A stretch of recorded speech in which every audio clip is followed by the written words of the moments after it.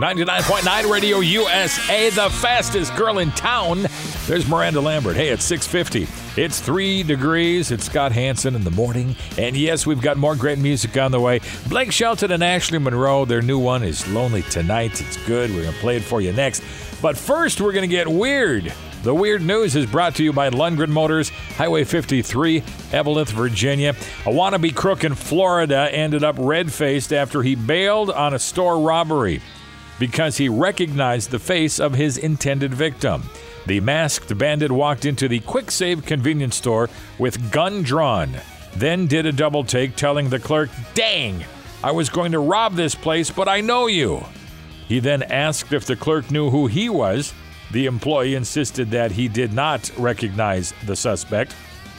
So he said, "Good," and he bolted out, giving a thumbs-up sign. End of story? No. Unfortunately for the management of the 7-Eleven just down the road, the stick-up man didn't have any pals on staff there, and he made off with the day's receipts from the cash register there. They haven't caught the guy yet, but I would think they ought to be able to figure out who he is. The sleek, muscular shape of the 2015 Escape